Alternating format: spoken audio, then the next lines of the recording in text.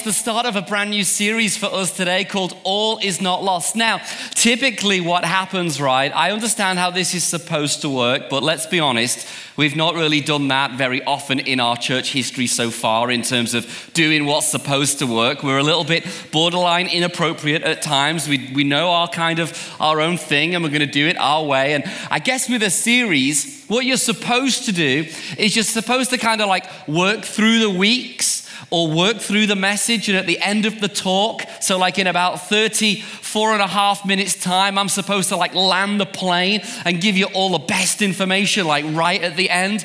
But the reality is that as we approach Easter, we don't want to do that at all. In fact, we want to be upfront and honest and give you the best news that we're going to be talking about throughout this season, this series, right here, right now. And that's simply this. In this series, we want to be convincing you that God likes you, God loves you, and God is for you. Like no matter who you are, where you're from, what your history is, no matter whether you've ever been to church before or whether this is your first ever time in church, God likes you, He loves you, and He's for you. And if you walk out of church knowing that over the next 3 Sundays, then I'll feel like I've done my job correctly. But also as well, it is Easter. It's the Easter season that we're all fast approaching. And this is undoubtedly a great time and a great season to just bring people from your world into your church world. So I just want you to know for the next 3 weeks that if you bring someone, if you bring a family member, if you bring a friend, especially on Easter Sunday, then I'm letting you know right now, this is what we're going to be talking about. How God likes you, God loves you, and God is for you. And we're going to do that through 3 simple Jesus stories told by the people that were around Him the most. We're talking today about a story that happened way before the crucifixion. Next week, we're going to be talking about the crucifixion. And then on Easter Sunday, on Resurrection Sunday, we're going to be talking about how a group of followers all experienced a great, overwhelming sense of just the complete and utter loss of hope. And we're going to be seeing how God really makes a huge, impactful difference in all of our lives. So God likes you, God loves you, and He's for you. So hey, we could pretty much finish the message there right now, I think. You know, there are certain things in all of our lives that we remember the most. Like there are landmark moments, especially as you're growing up, of things just happening in your life that you always will remember and that you'll just never ever forget. It's kind of like, you know, when you're 17 and you pass your driving test. It's like that feeling of sheer elation is just incredible. You never ever forget that moment. Or maybe, you know, when you're 25 and you're having your first ever kiss. Sorry, did I say 25? Liverpool, right? When you're 9 and you're having your first snog behind the bike sheds, right? It's just one of those things that you're just never going to forget, right? Or if you're a boy, you kind of never forget your first fight, do you? It's like the first time that you punch someone, you never ever forget that. And then the first time that you're punched, you feel like, why did I even punch them? Because now this really hurts. I don't want to be doing this. But you never really forget your first fight. I can remember my first fight. I was about 13 years of age, and I'd like to say that it was just happening on the streets out there in the wild ghetto, but the reality of it was it happened behind the caravan on my front lawn. And there was this guy, he thought that he was a bit of a bully, and me and him didn't really get on, so we just had it out right there and then on the front lawn of my parents' house, and we kind of came to fisticuffs. And you know, I'd like to say that it was just kind of like brutal, but it was really like 2 13-year-old boys trying to fight that really didn't have a clue what to do. So we were just kind of throwing haymakers at each other. But what happened as a result of that fight was, and I'm ashamed to even say it, but I broke my hand. I received what's called a boxer's fracture. And what's hilarious is, isn't it funny how your parents always seem to know what's happening at every given point in your life, sometimes even before they've even happened? Have you ever realized that? But I can remember kind of walking into the house that night, and somehow, some way, they'd received the news that I'd had this fight. And isn't it funny how mums and dads always respond very differently? You know, like my mum was just this look of horror, like, I can't believe you've done this. What are you doing? What are you playing at? And my dad's first question, it was very honest. He just said, so did you win?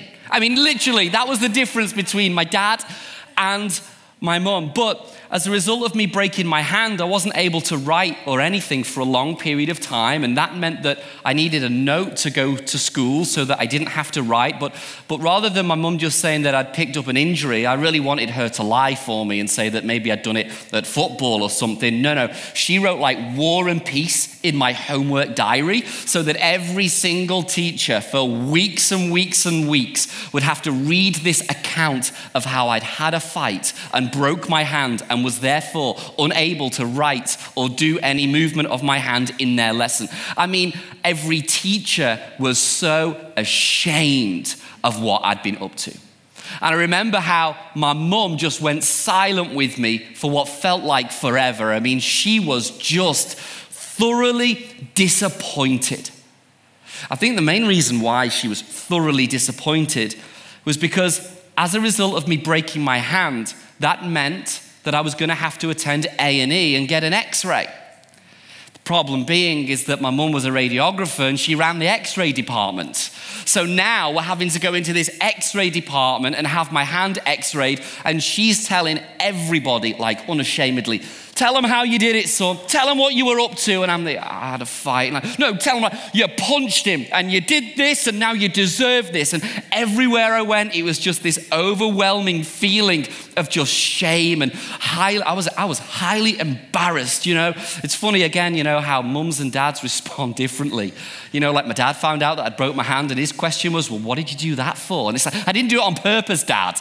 But the reality of it is that my parents, especially my mum, she was like so mad and cross and disappointed. All because as a result of me making this one decision to have this one fight, this one time.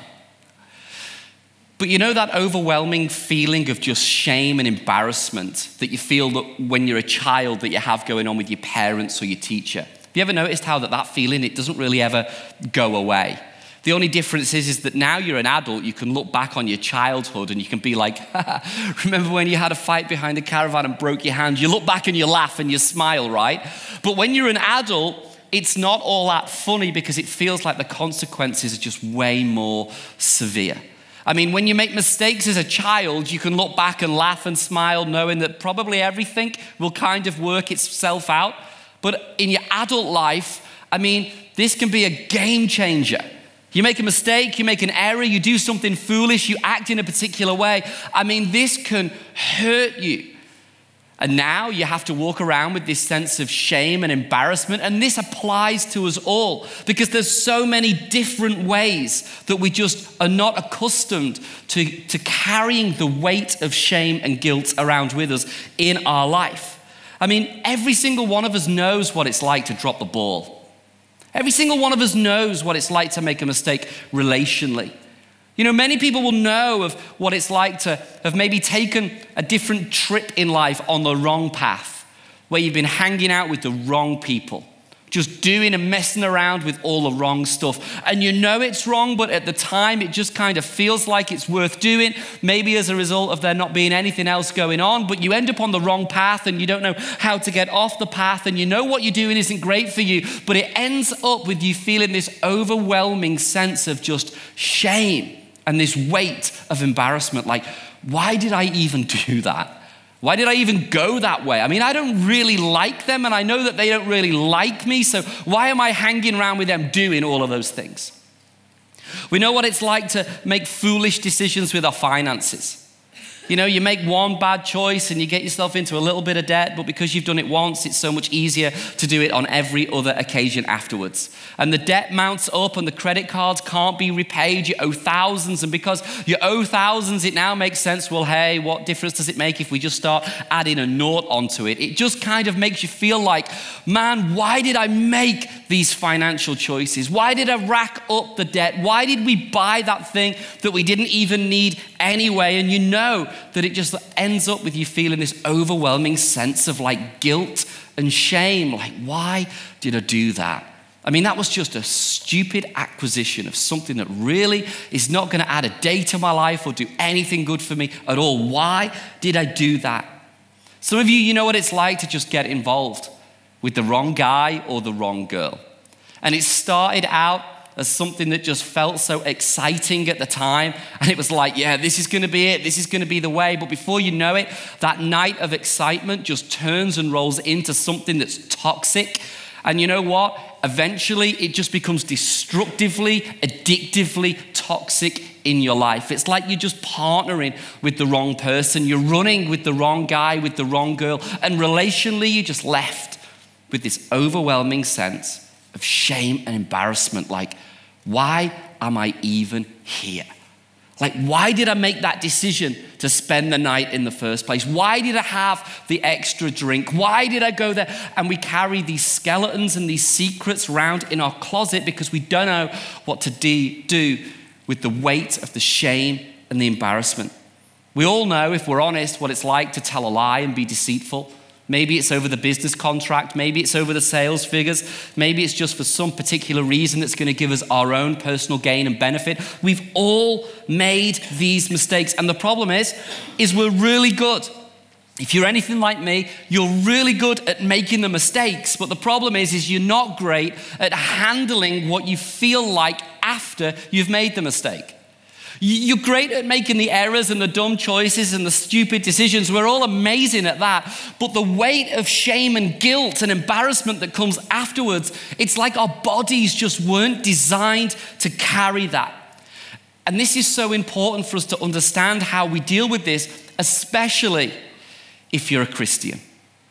Because if you're anything like me, what you'll find is that the failures that you make in life just seem to battle against the faith life that you're trying to pursue.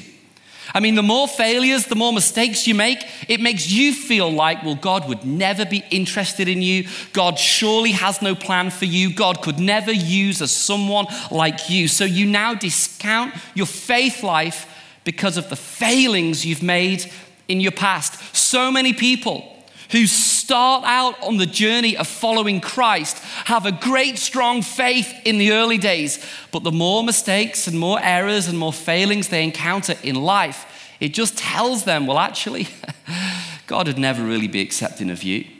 That church would never really be understanding of someone like you with your history and your past, knowing really what you're up to right now. And we kind of have this great big conflict that exists between our failures and our faith life.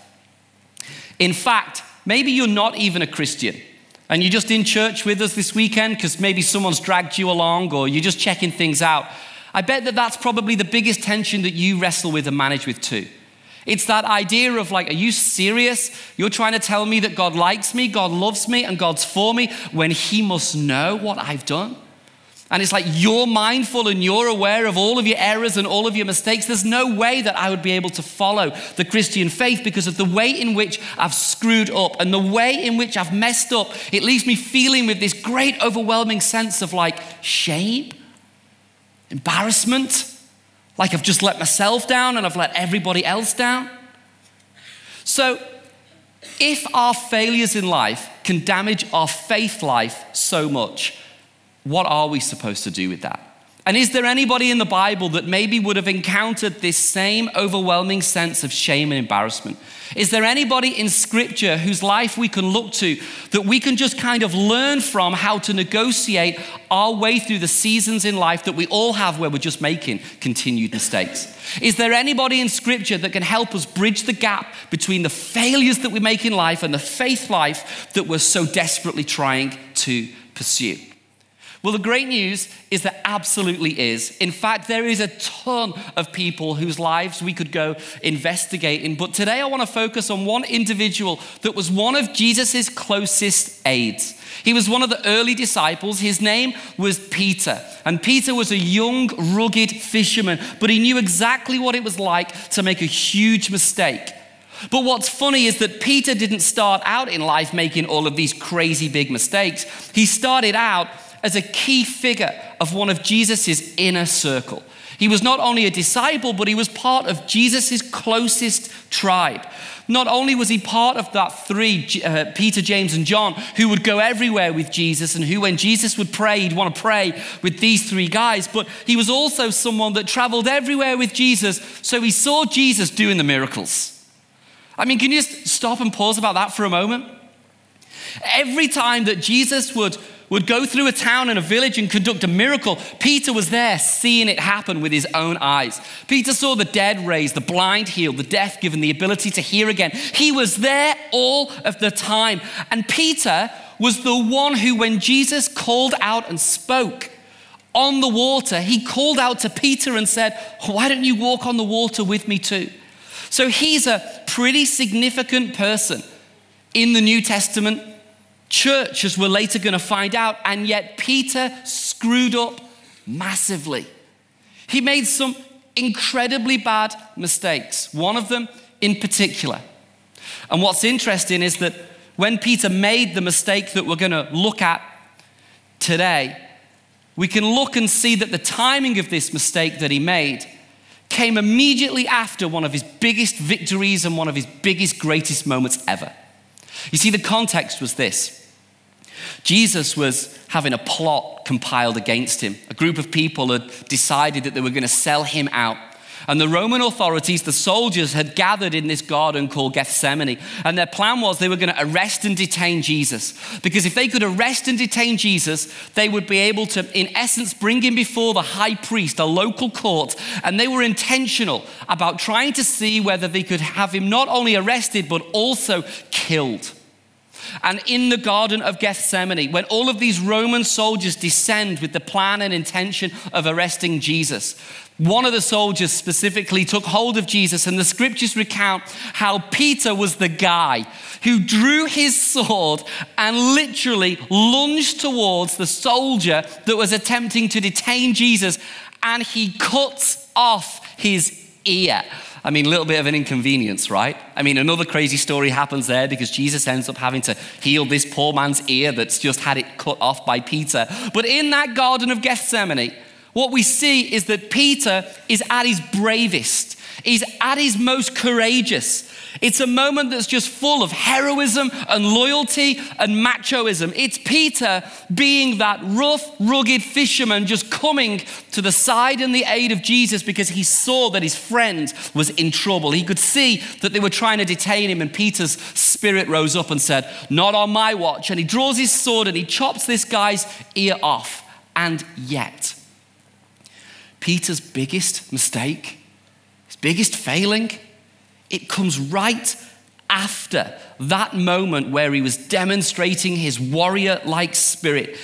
It showed us his weakest and his worst side. And I think that each and every one of us have a weakest and a worst side too. So this is someone that we can all relate to. So let's find out what actually happened. We're going to go to the New Testament. We're going to go to the book of John, chapter 18. And this is the story. It says, meanwhile, so what had happened was the soldiers had arrested Jesus and they were marching him now through the town. They were taking him through the village. They'd closed the gates of the city and were now going to try and arrange for this meeting to take place with the high priest. But Peter wasn't allowed into the meeting. So it says, meanwhile, Simon Peter was standing there outside the gate warming himself. So they asked him, "You aren't one of the disciples too, are you?" They were like, "Hey, aren't you one of the ones that follow Jesus? Aren't you like part of his inner circle? Aren't you one of the ones that proclaim that you follow the Christ?" And Peter responds, he denied it, saying, "I am not." Verse 26, one of the high priest's servants, who by the way would have been a young servant girl. One of the high priest's servants, a relative of the man whose ear Peter had cut off, challenged him. "Didn't I see you in the garden?" And again, Peter denied it. And at that moment, the rooster crowed. So here is Peter, this mighty, rough, loyal, brave, courageous, heroic-spirited man, denying on multiple occasions that he doesn't even know Jesus. Even though he'd just been with him in the Garden of Gethsemane, and even though there's a young, small servant girl with him who turns around and she's like, hey, listen, you know the guy who had his ear cut off in Gethsemane just a few moments back? Well, he's like my uncle or my cousin or my second cousin, or maybe it was her brother, we don't know. But she's like, well, he was my family and I was there and I saw it happen. And I'm sure that it was you that cut off his ear. I mean, aren't you one of the followers of Jesus? Aren't you one of the disciples? And Peter, this brave and broken disciple, turns around. He's like, nah, it's not me. I don't know who you think it is, but you got the wrong guy. It's not me. I'm not a follower of him. I'm just here stood by the fire trying to warm my hands. I don't really know what all the commotion is that's going on around me. I don't know what's going on. I don't understand everything that's happening. I'm just trying to get warm right here. It's like, no, this isn't me at all. You know what's fascinating in the scriptures is the way in which the Gospels, of which there are 4, Matthew, Mark, Luke, and John, they often will recount the same story or the same event happening, but just with a slightly different angle. So what's fascinating to me is that what Luke recounts, and Luke was a doctor, he was really forensic in his approach, he was a detail guy. What he says in verse 66 of chapter 22, recounting this very incident, is Luke says that immediately after that Peter had denied Jesus on multiple occasions and this rooster starts crowing. I mean, a rooster crowing? What's that about anyway? Immediately after this rooster starts crowing, it tells us that Peter left crying bitterly. He's broken right now. He's just denied even knowing the one that previously he had sworn that he would give his life for. He's been with this Christ, this one and only Son of the one and only real God. He's been with him. He's seen the miracles. He's been one of his disciples. He's been in the inner circle. And yet right now, when the going got tough, Peter turned his back. Right now, when the heat was on, Peter ran away because his heart couldn't handle it. The one that claimed that he would be fiercely loyal to Jesus actually demonstrated the greatest act of cowardice. And Peter couldn't handle it. He's broken. He's made a mistake. He's made a huge error. He's made a massive miscalculation of his judgment. He's made a mistake and now he's crying bitterly as he runs away from the courtyard, as he runs away from that campfire because he's feeling the weight of shame and guilt and embarrassment. Hey, if we're going to be honest, is that not exactly the same? Exactly the same thing that happens to us? When we make a mistake, when we make an error, when the relationship doesn't work out, when the money thing doesn't go as wisely as we'd have liked it to, when we parent in a way that actually can be detrimental to our children, when we make these life choices, it makes us feel like, you know what, I'm so overcome with the weight of the guilt and the shame, I might as well just completely run away from here. This is something that we can all relate to. But what is fascinating, to me anyway, is that this is not the last time that we see or hear of Peter. I mean, it wasn't like he made this mistake and it became the end of him. It wasn't like that Peter's failure was fatal for him even in his faith life. It wasn't at all, because just check this out. I'm just going to reference it, but in Acts 2 verse 14, it's like now Jesus has been taken to the cross and he's been resurrected. He's been brought back to life. But the new early church is all about to start. And in Acts 2 verse 14, it recounts and it says this, it says, then Peter, being the same Peter that was brave, that was loyal, that first fiercely proclaimed that he would never ever turn his back on Jesus and that he would die for him, he is this guy that's now we see found in Acts 2 where it says, then Peter stepped forward with the other 11 apostles and he shouted to the crowd. And at this moment, there are thousands of people gathered around Peter, and Peter starts to talk about this story of how, hey, listen, guys, you've got to know, no matter what background you're from, even though that you've been in the Jewish religion for such a long time, you've got to know that God in heaven is a loving heavenly Father, and he loves you and I so much that he gave Jesus Christ as his one and only Son, so that if if we choose to believe in him, not only do we get relationship with the Father, but we get heaven. Peter was the one that gave that story. Peter was the one that started to proclaim, hey, listen, this is the early church arriving on the scene of history, and it's happened because of God's great grace. And yet, I kind of have to say, how come Peter was able to recover from his mistake that often would for me probably take us out? How come Peter was able to reconcile his failures to his faith life?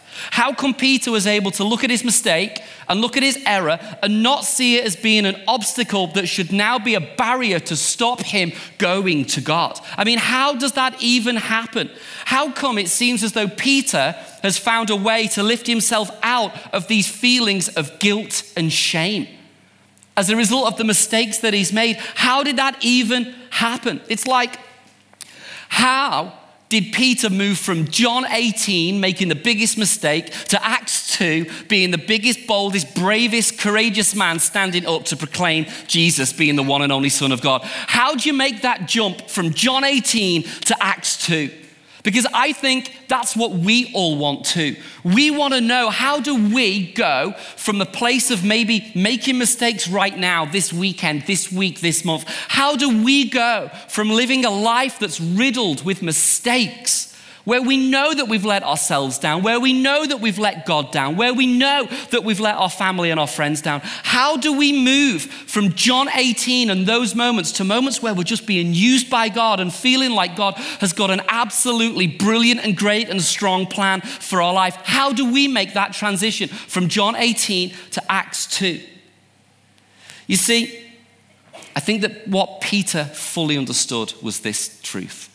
He may have made a mistake, but he's not a mistake. He may have failed, but that does not make him a failure. Peter knew that God liked him, God loved him, and God was for him. And you've got to kind of ask yourself the question, well, how did Peter know that? You know, to find the answer to that question, we've got to dig a little deeper, and we've got to start to explore a conversation that took place before Peter's denial of Jesus, that happened one day when they were having a dinner together. And Jesus and Peter start a conversation. And it was a moment where Jesus, who, by the way, knows everything that's going on, had a conversation with Peter, and he was just letting him know, hey, Peter, I know what's coming for you in your future. Like, I know that you think that you're awesome and you've got it all going on, Peter, but honestly, I know what's ahead of you. I know what's coming towards you. And in John 13, so a few chapters earlier, it says this. They're having a conversation, and Peter's like, Jesus, I would die for you. I would take a bullet for you. I would run through a brick wall for you. And he says this. Jesus answers and says, die for me? I tell you the truth, Peter. Before the rooster crows, there it is again, that rooster. I mean, what is that about? Before the rooster crows tomorrow morning, you'll deny me 3 times that you even know me. Before the rooster crows, you're going to deny me 3 times. If you're inquisitive, you're probably sat there right now and you're going, well, what is this repeated mention of the rooster all about anyway? I mean, why is that even there? Is this like a demon rooster that's like able to just foretell when bad things are happening? You know, or is this rooster, is this cock-a-doodle-doo noise that's going on in the courtyard, is that there? And as Jesus told him that when that happens, it would be like the landmark moment where Jesus would be saying to Peter that when you hear the sound, Peter, you're going to know in that moment, Peter, that you've just done the very thing that I told you that you would do, that you protested that you would never do. I mean, is that what it was about? I mean, was this some sort of a moment, like a benchmark moment, a stamp on the history of our timeline that Jesus would use to kind of mark Peter and say, Peter, just so you know, you've just screwed up, Peter. Peter, just so you know, you've just made yet another mistake. Peter, just so you know, you've failed yet again. I mean, is that what the rooster crowing was all about? I mean, was it kind of like some sort of noise association thing that was going on, that Jesus at that point wanted Peter to know that every single time from that moment forward that he heard the cockle-doodle-doo thing going on, that Peter would be reminded of his mistakes and his failures and the way in which he dropped the ball and let himself down and Jesus down? Is that what this is actually about? You see, the Bible that we have today, it's got all of these chapters and all of these verses, and often it has subheadings in it. And they're absolutely brilliant, because what that means is that whether you're trying to find a particular scripture on your phone, on the Bible app, or maybe even through your physical Bible, it makes it really easy for people like me and you today living in the West. It makes it really easy for us to find our way around the Bible, this compilation of all of these incredible documents. And it makes it easy for people like you and me to remember certain passages and certain pockets of scripture and verses. But what you've got to understand is this, is that when the Bible was first compiled, when these original documents were first being written, there was no chapters, there were no verses, and there were no subheadings at all. And this creates us a problem, because in our education system, what we're taught is when you get to the end of the chapter, that's the time to have a cup of tea, right? Or our education system tells us when you get to the end of the chapter, when you start the next chapter, there's maybe going to be a different subject matter, a different topic of conversation. It's almost like that conversation is finished and now a new one has begun. You know, it's kind of like a new theme is introduced. The plot thickens and we're moving on with the story. And whilst I'm appreciative of all the chapters and all the verses and all the subheadings that are in our Bible, sometimes in order to get the fullness of what God's trying to convey to us, we've got to read in something that's called context. And what that means is often we've got to remove from our minds almost the physical chapters and verses that we see and understand that everything was flowing in to one another.